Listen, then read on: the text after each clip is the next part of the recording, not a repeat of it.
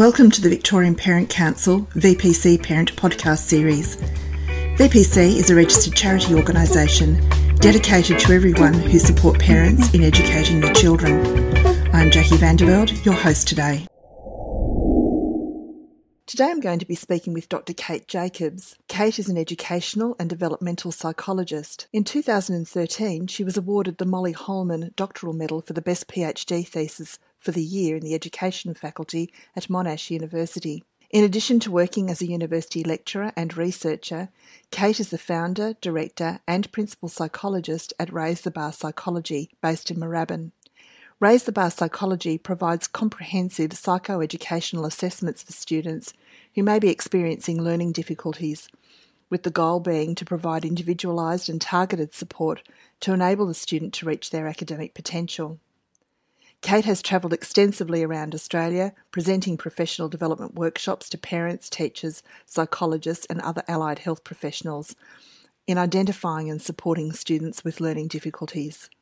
And it's our great pleasure to welcome Kate today. Welcome back, Kate. Thank you.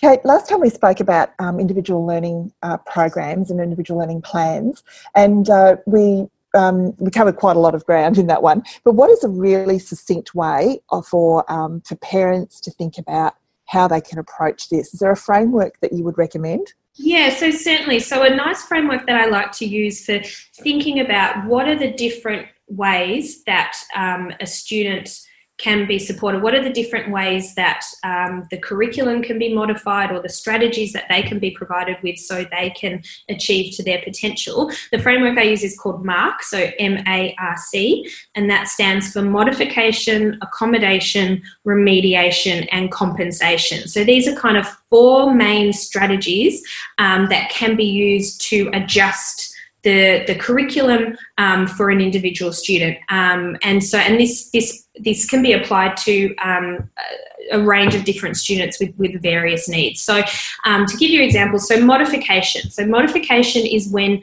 we change the difficulty level of the work. So we might, so for example, a student with a intellectual impairment, they might be given they might be working on curriculum at a lower year level. So mathematics at, 1 or 2 years below their current year level. And that's important because then the student is able to make progress and they're able to see that they're making progress and experience success. But modifications can also be used for students who, can be identified as gifted. And so their current year level curriculum is not going to be engaging for them, so they need curriculum at a higher year level, or they require projects that extend their thinking and require increase the learning objectives beyond what their classmates might be having. So that's modifications, where we actually change the difficulty level of the work. A stands for accommodations. So this is where we don't actually change the difficulty level, we don't change the learning outcomes, but we change the way either the information is presented to the student or the student demonstrates their knowledge. And so when we talk about students with a specific learning disability, so an SLD such as dyslexia, commonly what we don't want to do is modify. We don't want to reduce the difficulty level of the work. We don't want to lower our learning expectations, but we certainly want to accommodate for their particular needs. So for example, students with dyslexia find reading very difficult. So instead of having them, say, a year 7 student, and they've all been prescribed a chapter from their textbook to read in order to learn about Egypt, for a student with dyslexia to learn about Egypt, it's going to be very hard for them to do that by reading, because reading is such a slow and mechanical process for them that they find it very difficult to actually comprehend what they're reading. So that student would use text-to-speech technology or assistive technology, where they get to listen to the book in audio form. So once they listen to it, they have no difficulty of understanding the curriculum at their year level. They can understand the topic of Egypt as well as all their classmates, but they just need to do that by listening rather than reading. And so that's how an accommodation is, we're changing the way that information is given to the student, or the other side is to change the way they demonstrate their knowledge. So, for example, to use the example of a student with handwriting difficulties, motor-based handwriting difficulties, that makes it very hard for them to demonstrate the full extent of their knowledge in an exam. If they're handwriting, they're allowed to use a laptop. So that's accommodation. So they're still marked against the same criteria as everyone else. We're not, like I said, we're not reducing our learning expectations, but we're just changing the way they demonstrate their knowledge. Another example is to allow a student to do an oral presentation rather than write an essay. For students with maths difficulties, with dyscalculia, often allowing them to use a calculator or giving them additional time in maths exams can be very, very important. That's a common type of accommodation. Now, to go to the R, remediation is where we actually target an area of difficulty and try to increase it through a targeted program. So this is where we're targeting like basic reading skills, spelling skills, math calculation skills, written expression. So we are actually trying to strengthen that area of difficulty.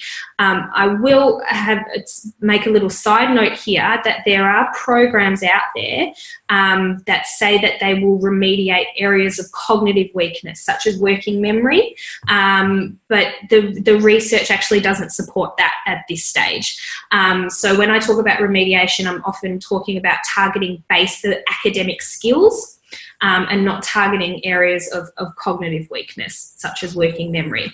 Rather, for when a student has a weakness in working memory, it's more about the compensatory strategies, okay? So which is the C in MARC. So compensatory strategies are where we try to bypass the area of challenge. So for example, a student with working memory difficulties, so they find it difficult to retain in their immediate awareness small amounts of information. So the teacher might give instructions such as, go to your desk, get out a pen and piece of paper and write 3 paragraphs about what you did on the weekend.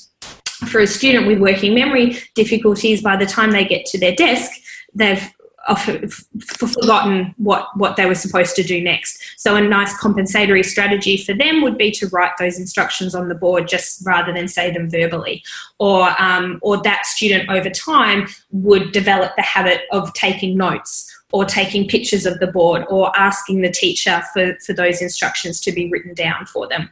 Other types of compensatory strategies, students might have difficulties with organisation, making sure they have all the right materials to take to class. So in high school, they might show up to maths without their calculator or their ruler or things like that. So some organisational compensatory strategies can be put in place, such as colour coding the different books and materials they require for different subjects and colour coding their timetable as well in order to help compensate for that area of difficulty. Thank you to our guest speaker. We hope you enjoyed today's topic. Want to know more about this podcast and other VPC podcasts?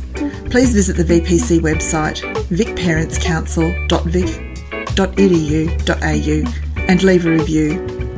We would also welcome you to contact us if you would like to be our guest or if you have a topic around parenting and education. Thank you to Melbourne singer Emma Sidney for her permission to use her soundtrack, Cherish. Until next time, thank you for listening.